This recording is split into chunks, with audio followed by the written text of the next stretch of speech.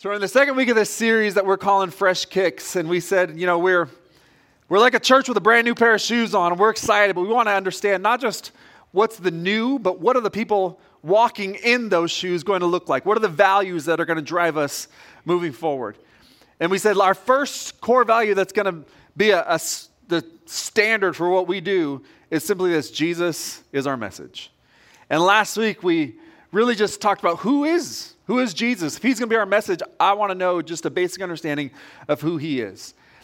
And one of the things that I did is I said, as churches, sometimes we do our best to share the message, or sometimes we get a little bit goofy, especially if we've got a church sign out front that we can change the wording. And I showed a couple church signs, and then I asked you guys to send me some.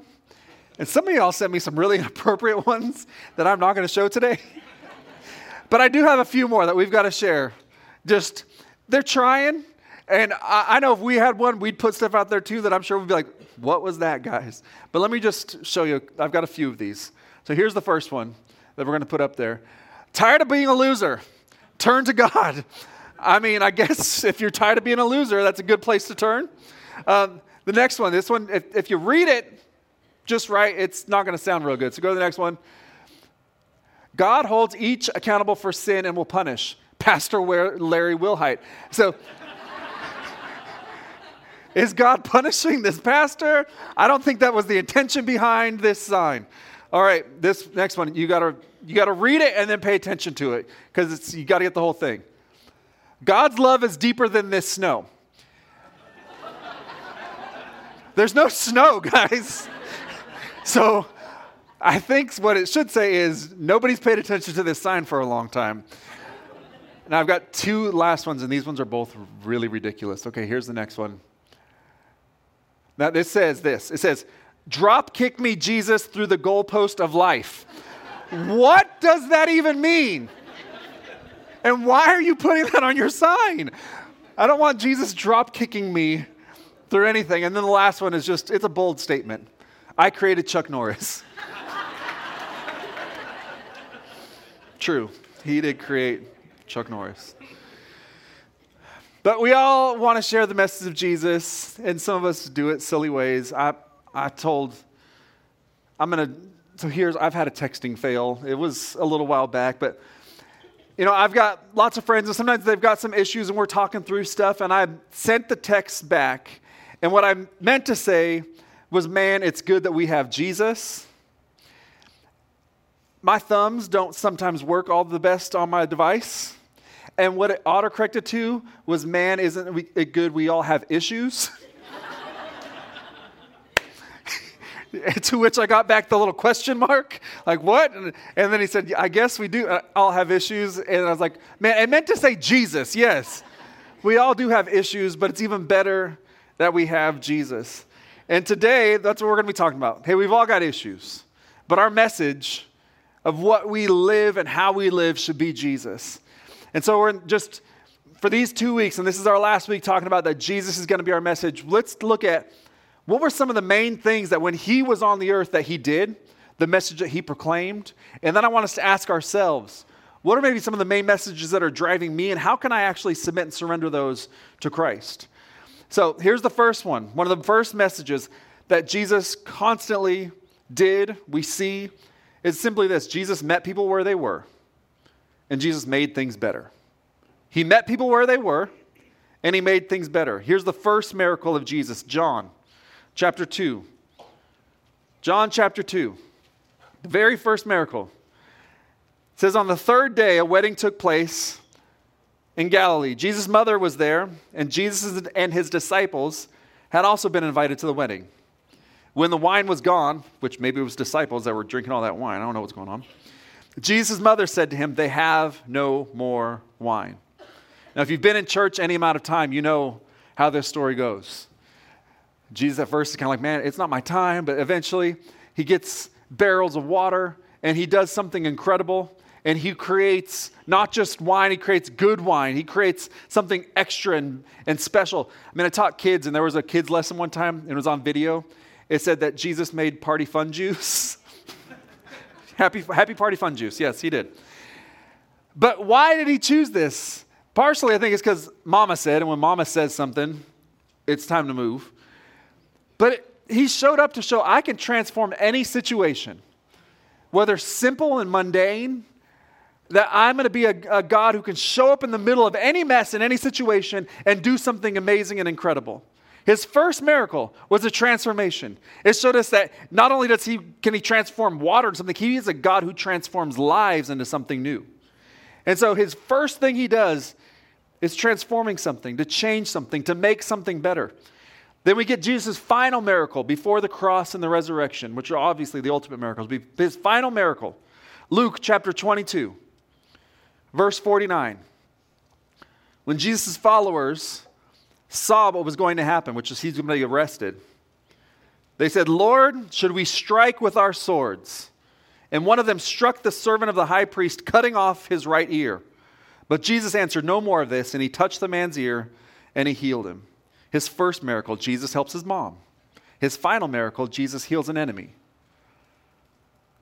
His first miracle, he's helping family. His final miracle, he's helping a foe. And all along the way, his whole intention is just to make things right, to make things better, to transform things, to show that I can change stuff, but I can also restore things to make them back to how they were supposed to be.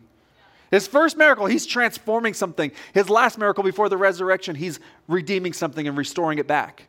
And that's the same message that he wants us to hear and that he wants us to proclaim to others. I can transform things, but I can also restore things. He's a God who makes things better and meets in the middle of the mess. So, if Jesus is our message, how are we doing with this? So here's the question. Are we meeting the needs of others, both simple and significant? Remember, Jesus met simple needs, but he also rose the people from the dead. He healed the blind. He walked on water. He calmed storms. He also just met simple needs of spending time with children, speaking love. These are all things that he did. And we've got to ask ourselves, are we meeting the needs of others, both simple and significant? And do we make things better? As a church, do people know us as a church that's actually making things better in our community? Personally, when you show up, are they like, I'm glad that person is here because they make things better. That's the message of Jesus. That's the message that we should have. Second thing that we can see is this. A major message of Jesus is he proclaimed the kingdom of God. He spoke against sin, and the stances that he took stood out.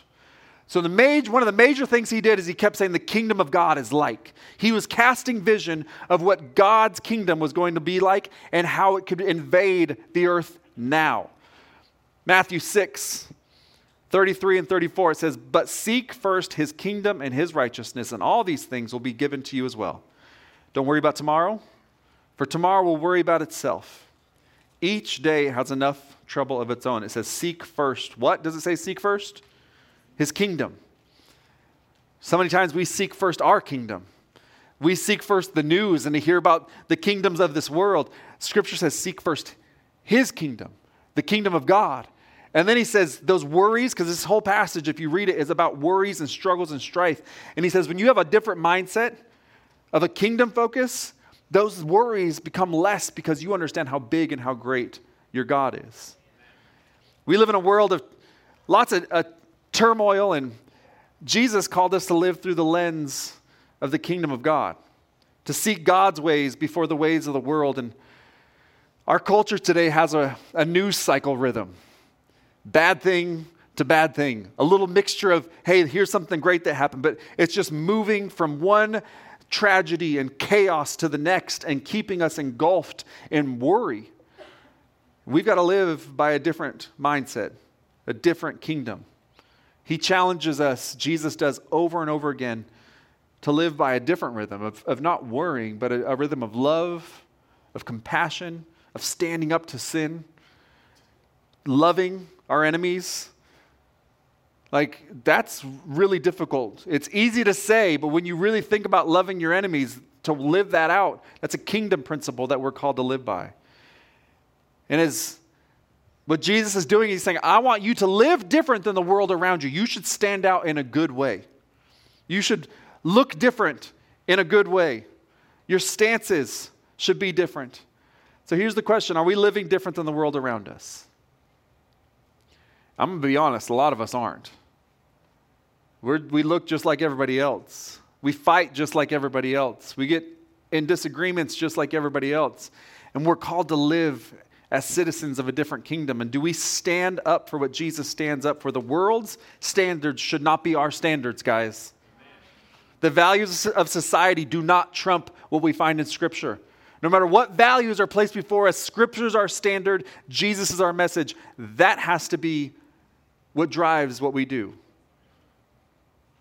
So I'm just challenging us. Whose values, whose rhythms, whose kingdom are we proclaiming? And let me just speak to something. There's a lot of chaos in our world right now, and that could be said anytime. Our past generations, there's a lot of chaos.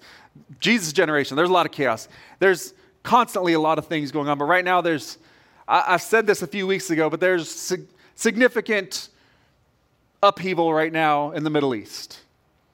And there's a lot of stuff going on and turmoil happening. And a lot of people then get really worried, and I would too. I understand that. But what I'm seeing is a lot of Christians, immediately when this stuff kind of starts happening, they start to immediately turn to, is this the end time? Is Jesus coming back? You should have been living like that beforehand anyways. We all of a sudden start thinking that when we see something, like, well, are these the signs? What that really shows me is that you haven't lived that way until now. And we become focused on the wrong things because it shouldn't be, is Jesus coming back? It's, have I been using Jesus and has he been my message all along? And yes, we should be praying for what's going on over there. We should be praying for that. But here's what we shouldn't be praying. We shouldn't be praying for one side to win and one side to lose. We should be praying that they all come to a saving knowledge of Jesus Christ. Because what they both have is a belief in Jesus. Both sides have a belief in Jesus, but they don't believe that he is Savior. And so as you pray repentance and salvation. That's what we need to be praying. That is us making Jesus our message. For the longest time, the initial sin was humanity wanting to be in control and have an understanding of what's right and wrong. It's the same thing we chase today. Let me understand what's right and wrong. Let me be in control. And I see it. Let me immediately turn to Revelation. Let me turn to all these prophecies. That's us just seeking control. And Jesus said, that's not the thing you need to be worried about. Are you proclaiming my message? Are you living like I could come back any day? Those are the ways that we should be living all along. So, we got to understand, Jesus calls us to live as we belong to a different kingdom. This was the initial call for the disciples. After he left the church behind, he said, you are citizens of a different kingdom, live that way. And the gospel they proclaimed was Jesus is Lord and he lives. And when they proclaimed him as Lord, what they were saying is, above Caesar, above everyone else, I serve Jesus. Are we proclaiming that message? Above political party, above president, above anything else, Jesus comes first. That's the message of Jesus. That's what we need to be proclaiming as well. One of the third thing here today is Jesus prioritized discipleship. Jesus called people to follow him and he led others to do the same. This is one of the driving verses behind who we are as a church in Matthew 4:19. But I'm going to read verse 18. It says, Jesus was walking beside the Sea of Galilee. He saw two brothers, Simon called Peter and his brother Andrew. They were casting a net into the lake, for they were fishermen. Come, follow me, Jesus said, and I will send you out to fish for people. At once they left their nets and they followed him. Jesus issued a call to them that would redefine their purpose. Come, follow me. And it wasn't some casual invitation. He was telling them, leave behind everything you've ever known to come do something different. He was calling them to something significant, and it meant it was going to have to walk away from something they thought was their life's call. And then he began to walk with them and talk with them and eat with them and spend time with them. And he poured into them because here's what he knew. He knew, I'm going to do these amazing things and these big miracles. But these moments these little moments of what I'm doing are not the thing that's going to spur on a movement. It's the people that I'm going to pour into. Yeah. And the same thing is true with us. We may have great moments of prayer and amazing moments of worship, and there may be those sermons that stand out sometimes, but that's not going to be the thing that helps us actually impact the city. It's discipleship. Yeah. It's one person pouring into the next. It's taking what you hear on a Sunday and walking it out every single day. Jesus didn't create disciples by spending time in a classroom or by opening a book. He walked with them. He talked with them. He ate with them. He went fishing with them. He spent time with them. I'm sure Jesus laughed and had fun and cooked meals around fires. He did life together. Are we doing life first off with Jesus? Or are we just doing Sunday Jesus time? Or is he a part of our everyday life? And then are we doing that with other people as well? Because Jesus didn't just call us to be disciples, which is a follower, a learner. He called us to make disciples. So to bring along other people, to do life with. It was one of his major messages. And so we have to ask ourselves, are we really following Jesus and helping others do the same? Who are you investing in? Who are you spending time with? And it's not about having all the answers. Jesus has all the answers. Remember, he's our message. So many people, they don't want to lead a study, or they want to lead a group, or they don't want to invite somebody out to lunch to talk about Christ. It's like, well, I might not have all the answers. You won't have all the answers because you're not God. But when you start spending time with people and you start having these discussions and you don't know stuff, you know what it urges you to do? To get deeper, to learn more, to have a better understanding. So that when you have these conversations, you feel more confident, to rely more on prayer and on the Holy Spirit to speak through you and to guide you. So we've got to ask ourselves, the message of Jesus was go and make disciples. Are we doing that? And then fourth, this is one of the biggest things Jesus came to do. It's Jesus forgave and Jesus showed people mercy. Luke 23:34, Jesus is on the cross. And he says this, Father, forgive them, for they do not know what they're doing. In the midst, guys, brutal betrayal. Nails in his hands and in his feet, people mocking him. And he makes this just huge statement of mercy. God, forgive them.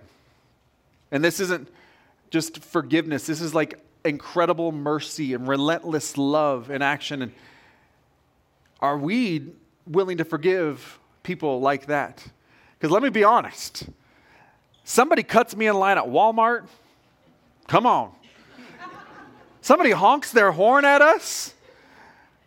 If somebody gives us one of those dirty looks or uses one of those fun words, colorful language, I'm ready to be spitting on folks and hitting them.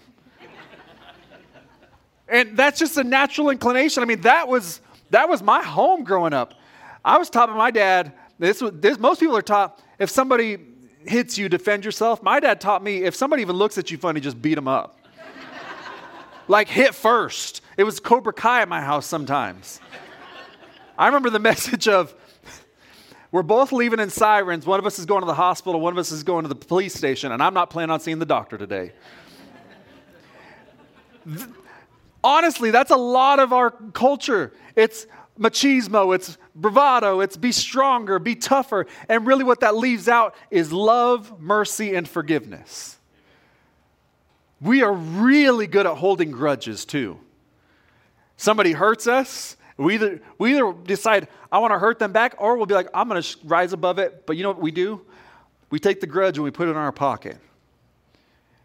I used to teach a lesson on grudges, and I'd get a bunch of potatoes, and I'd start saying, this person hurt you, and just start holding potatoes in their pockets. And all of a sudden, you're carrying this weight. And even if you just got one potato that sticks in your pocket, how many of you guys know if you start holding something heavy just on one side, even if it's just something small, it'll start to throw your whole body off. It'll start to throw your whole gait of your walk off. And when you hold grudges, what you're doing is you're throwing everything off. And God's saying, no, I came to show what mercy and forgiveness looks like. Take that junk out and forgive. Take that thing out and start showing mercy. And we've said this before, but forgiveness doesn't necessarily mean reconciliation. But forgiveness means I'm not going to be bound and trapped by this grudge that I'm just carrying around potatoes in my pocket. I'm getting rid of this stuff.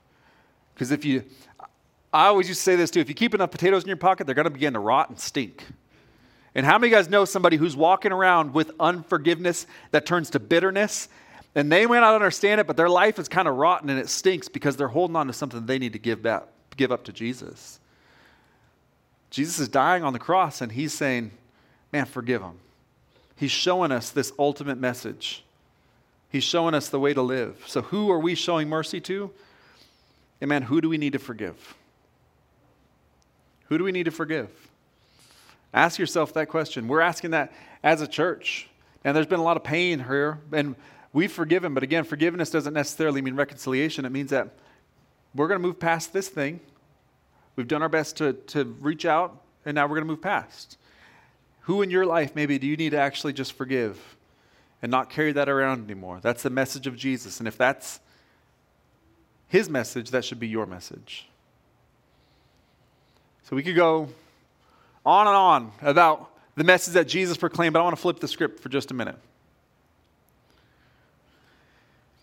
It makes sense that Jesus would be the message of any church. But here's what the enemy would want to do for you.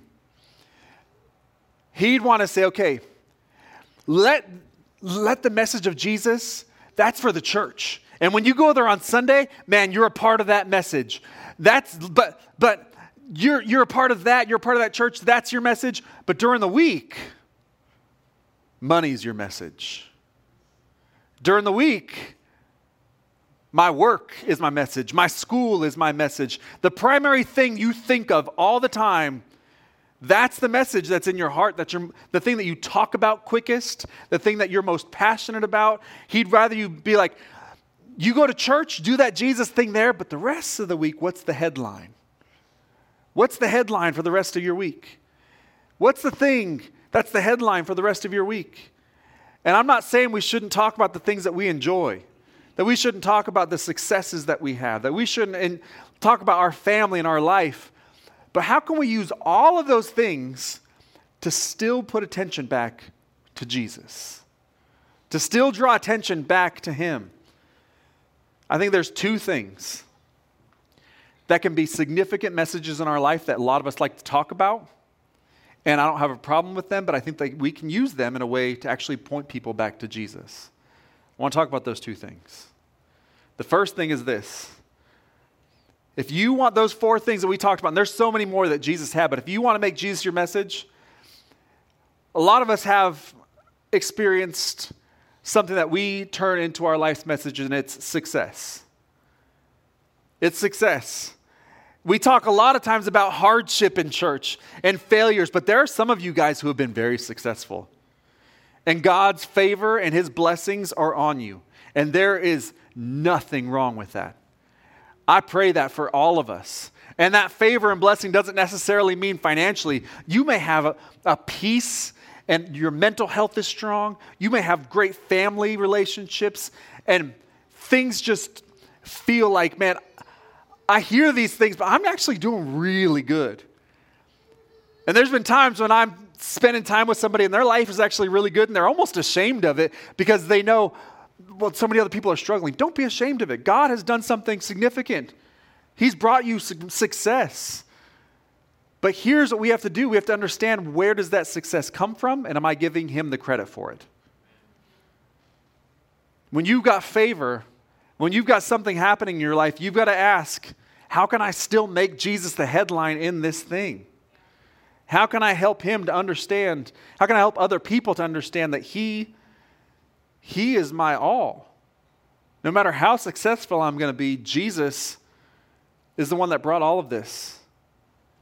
So here's what we have to ask ourselves. How can I use this to proclaim the message of Jesus?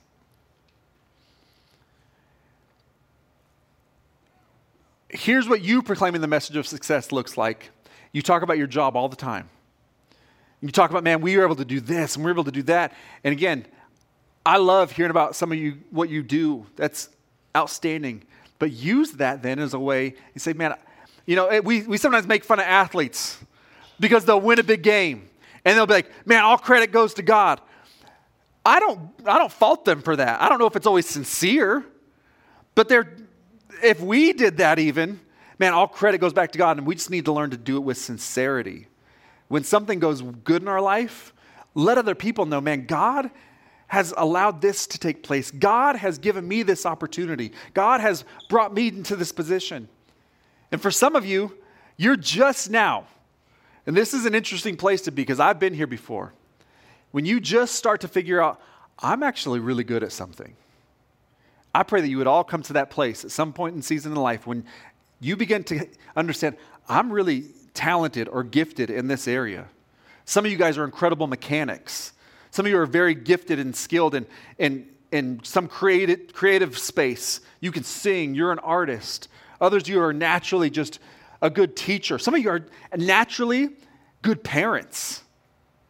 And you begin to see what's going on around you and you realize, I think I'm actually, and it sounds weird, I'm better at this than most people. Again, there's nothing wrong with that. God has just blessed you in a specific way with a specific skill set. But who are you going to give credit to? Who are you going to give credit to? Because when you realize you're good at something, when you realize I'm a gifted athlete, when you realize you're good at something, a lot of times you work to become better at that thing, which is not, again, that's good. But then you start taking the credit for it. Because you start taking the natural gift you've been given, you start developing it, which you should, and then you take credit because you've developed the gift, so that must mean I'm the one that brought the gift. I'm the one who did this thing. And it's easy because you'll start getting praised. Man, you're such a great fill in the blank. Wow, how did you get to fill in the blank? Well, let me tell you about the process I took. And we leave God completely out of it. Because so many of us who have experienced success, we could look back and we can see little things that happened that don't even make sense and wouldn't have happened unless God showed up. Little ways that we've been developed, little things of people that have been put in our life, and we've got to give credit back to God. And I know what this feels like. I remember I was having dinner with Jace a couple weeks ago, and I said, man, if you'd have known me when I was 24, 25, it'd have been the worst thing in the world. Because I was in ministry, and I was leading in areas, and I was doing successful family and kids and students ministry and getting a lot of attention from a lot of big churches. And let me tell you, when you start getting attention for the thing that you're doing, and you start realizing you're good at it, it makes you a little arrogant. And God had to work that out of me big time. He had to work that out of me and say, no. All of this I've given is for me to be glorified, not for you to get glorified. And so no matter what success that you walk into, no matter what gift or skill set that you realize, man, I'm really good at this, it's all to be pointed back to the glory of God. Whatever you do, it's Colossians, give it all back to bring God praise and all just Him, get all the glory. The last church that I was at, we had to go through a season like this as a church, not just personally, but as a church, where we attracted a lot of attention and got a lot of headline. We were named the fastest growing church in the entire country. We grew from 1,500 people to over 3,000 in 6 months. That is not fun. I don't want that to ever happen here because that is so hard and difficult. But it was only the grace of God that allowed that to happen. And when that happened, doors and opportunities opened for our lead pastor. He was invited to places. They flew us all as a team to places because of this. And when that kind of success happens, do you know how quick it is to say, man, look what we did, instead of saying, man, look what God did. And I remember sitting down, and I give my pastor all the credit, but I sat down with him. I said, why are we reporting these numbers to anybody in the first place? This is a weird game that we're in, that we shouldn't be in this competition with other churches. Why are we doing this? I just felt like God told me, this is not the message that I would have. I can't imagine Jesus being like, yes, they are better than this church. What is that? That's weird. And my pastor listened. He said, you know what? You're right. We're not doing this anymore. All credit needs to go back to Jesus. And that church has continued to grow. But it's one of those times and one of those seasons when we had to realize this isn't about us. This is about the way that God has blessed and used this team to do something. And as a church, I see in the future that God is going to give us extreme favor, guys. He is. God's going to bring people into this place. People are going to be baptized. Lives are going to be changed. And we've got to start now to say, nope, He's going to be our message no matter what happens. No matter what happens, he's going to get the credit, he's going to get the praise. And you've got to decide the same thing in your life. You've got to say this, Jesus, I want to give you the praise no matter what. No matter what praise I get, Jesus, you get the praise. You're the message, I'm the voice. So, some of you, though, are on the complete opposite end. Success isn't your main message. Pain and past is your main message. Whenever somebody asks you, how are you doing? It immediately is pain and past. And I understand that because that's what you're going through right now. And that's hard because some of you, the season of pain you're in, it feels like nothing makes sense. There's no simple answers. Maybe it's financially, relationally, spiritually. It could be just an emotional, mental health thing. But the pain is deep. The pain is real. But I want to encourage you to let God connect your mess, like we talked about with his message. Whatever mess you're in, let God connect your mess with his message.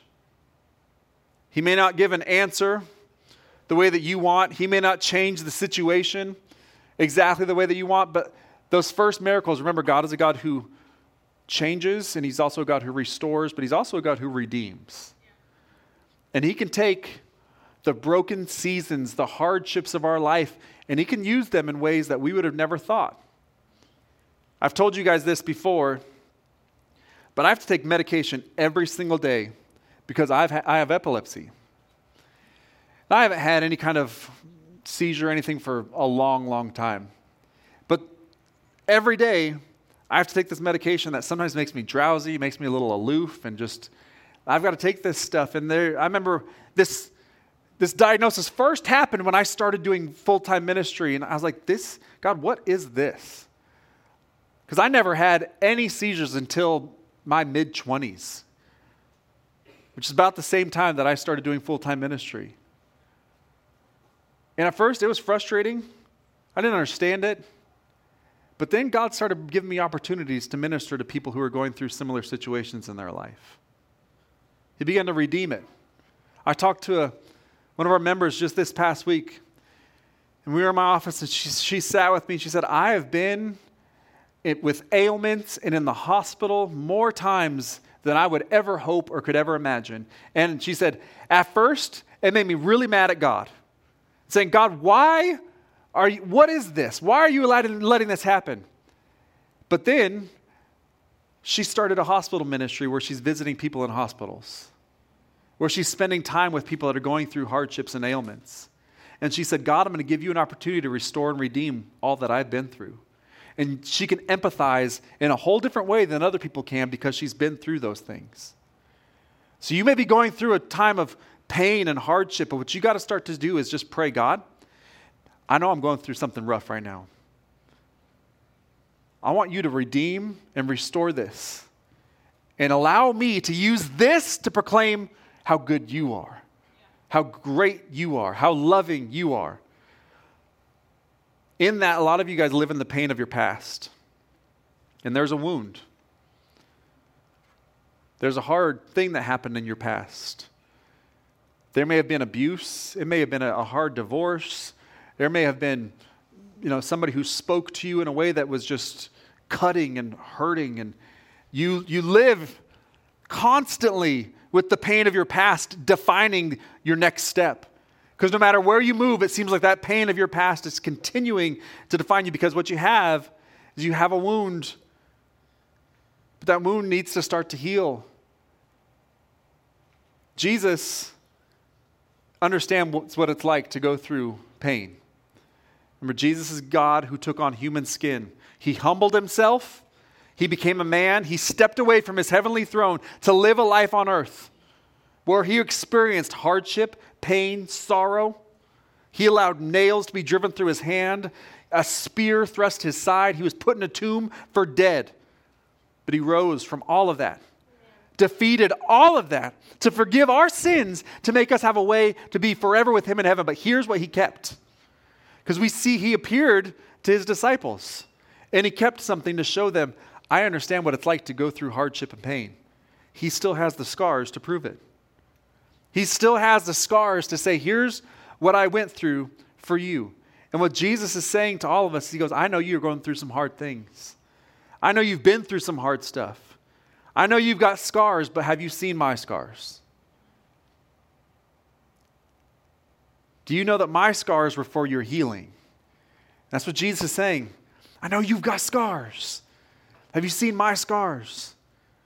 It's not a comparison game. It's to show you that I understand what it's like to go through. And my scars were to help heal your pain, to help heal your current situation, to help restore a relationship with me. And that is got to be our primary message. I've been through a lot of stuff. But man, Jesus brought me through this. I love talking to some of our older people because they have a different perspective. Some of our older people who have spent time year after year with Jesus and have been through some stuff.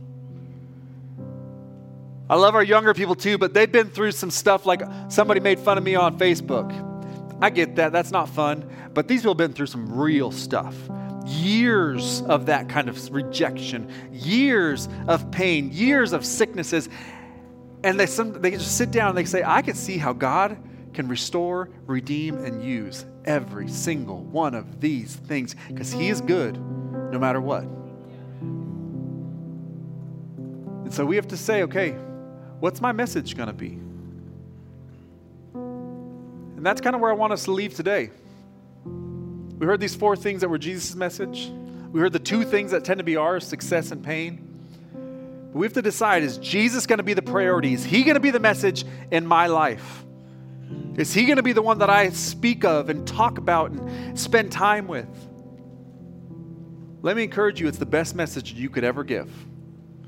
It's the best thing that you could ever do is to proclaim the message of Christ, to give him credit for all your success, to lay down all of your pain and your past at his feet, and to say, okay, here's what I'm going to do. I'm going to show love. I'm going to be forgiving. I'm going to make things better where I go. As a church, what does that look like? It looks like a people that passionately worship. It looks like a people that give generously in a way that it's just overwhelming. It looks like when we have a big serve, that it's there was a bunch of us yesterday, but I would want so many of us that we wouldn't know, how can we do a rally? We can't fit everybody. That's what a church where Jesus is their message looks like. That's what a life where Jesus is your message looks like. Passionate worship, forgiving spirit, serving, being generous.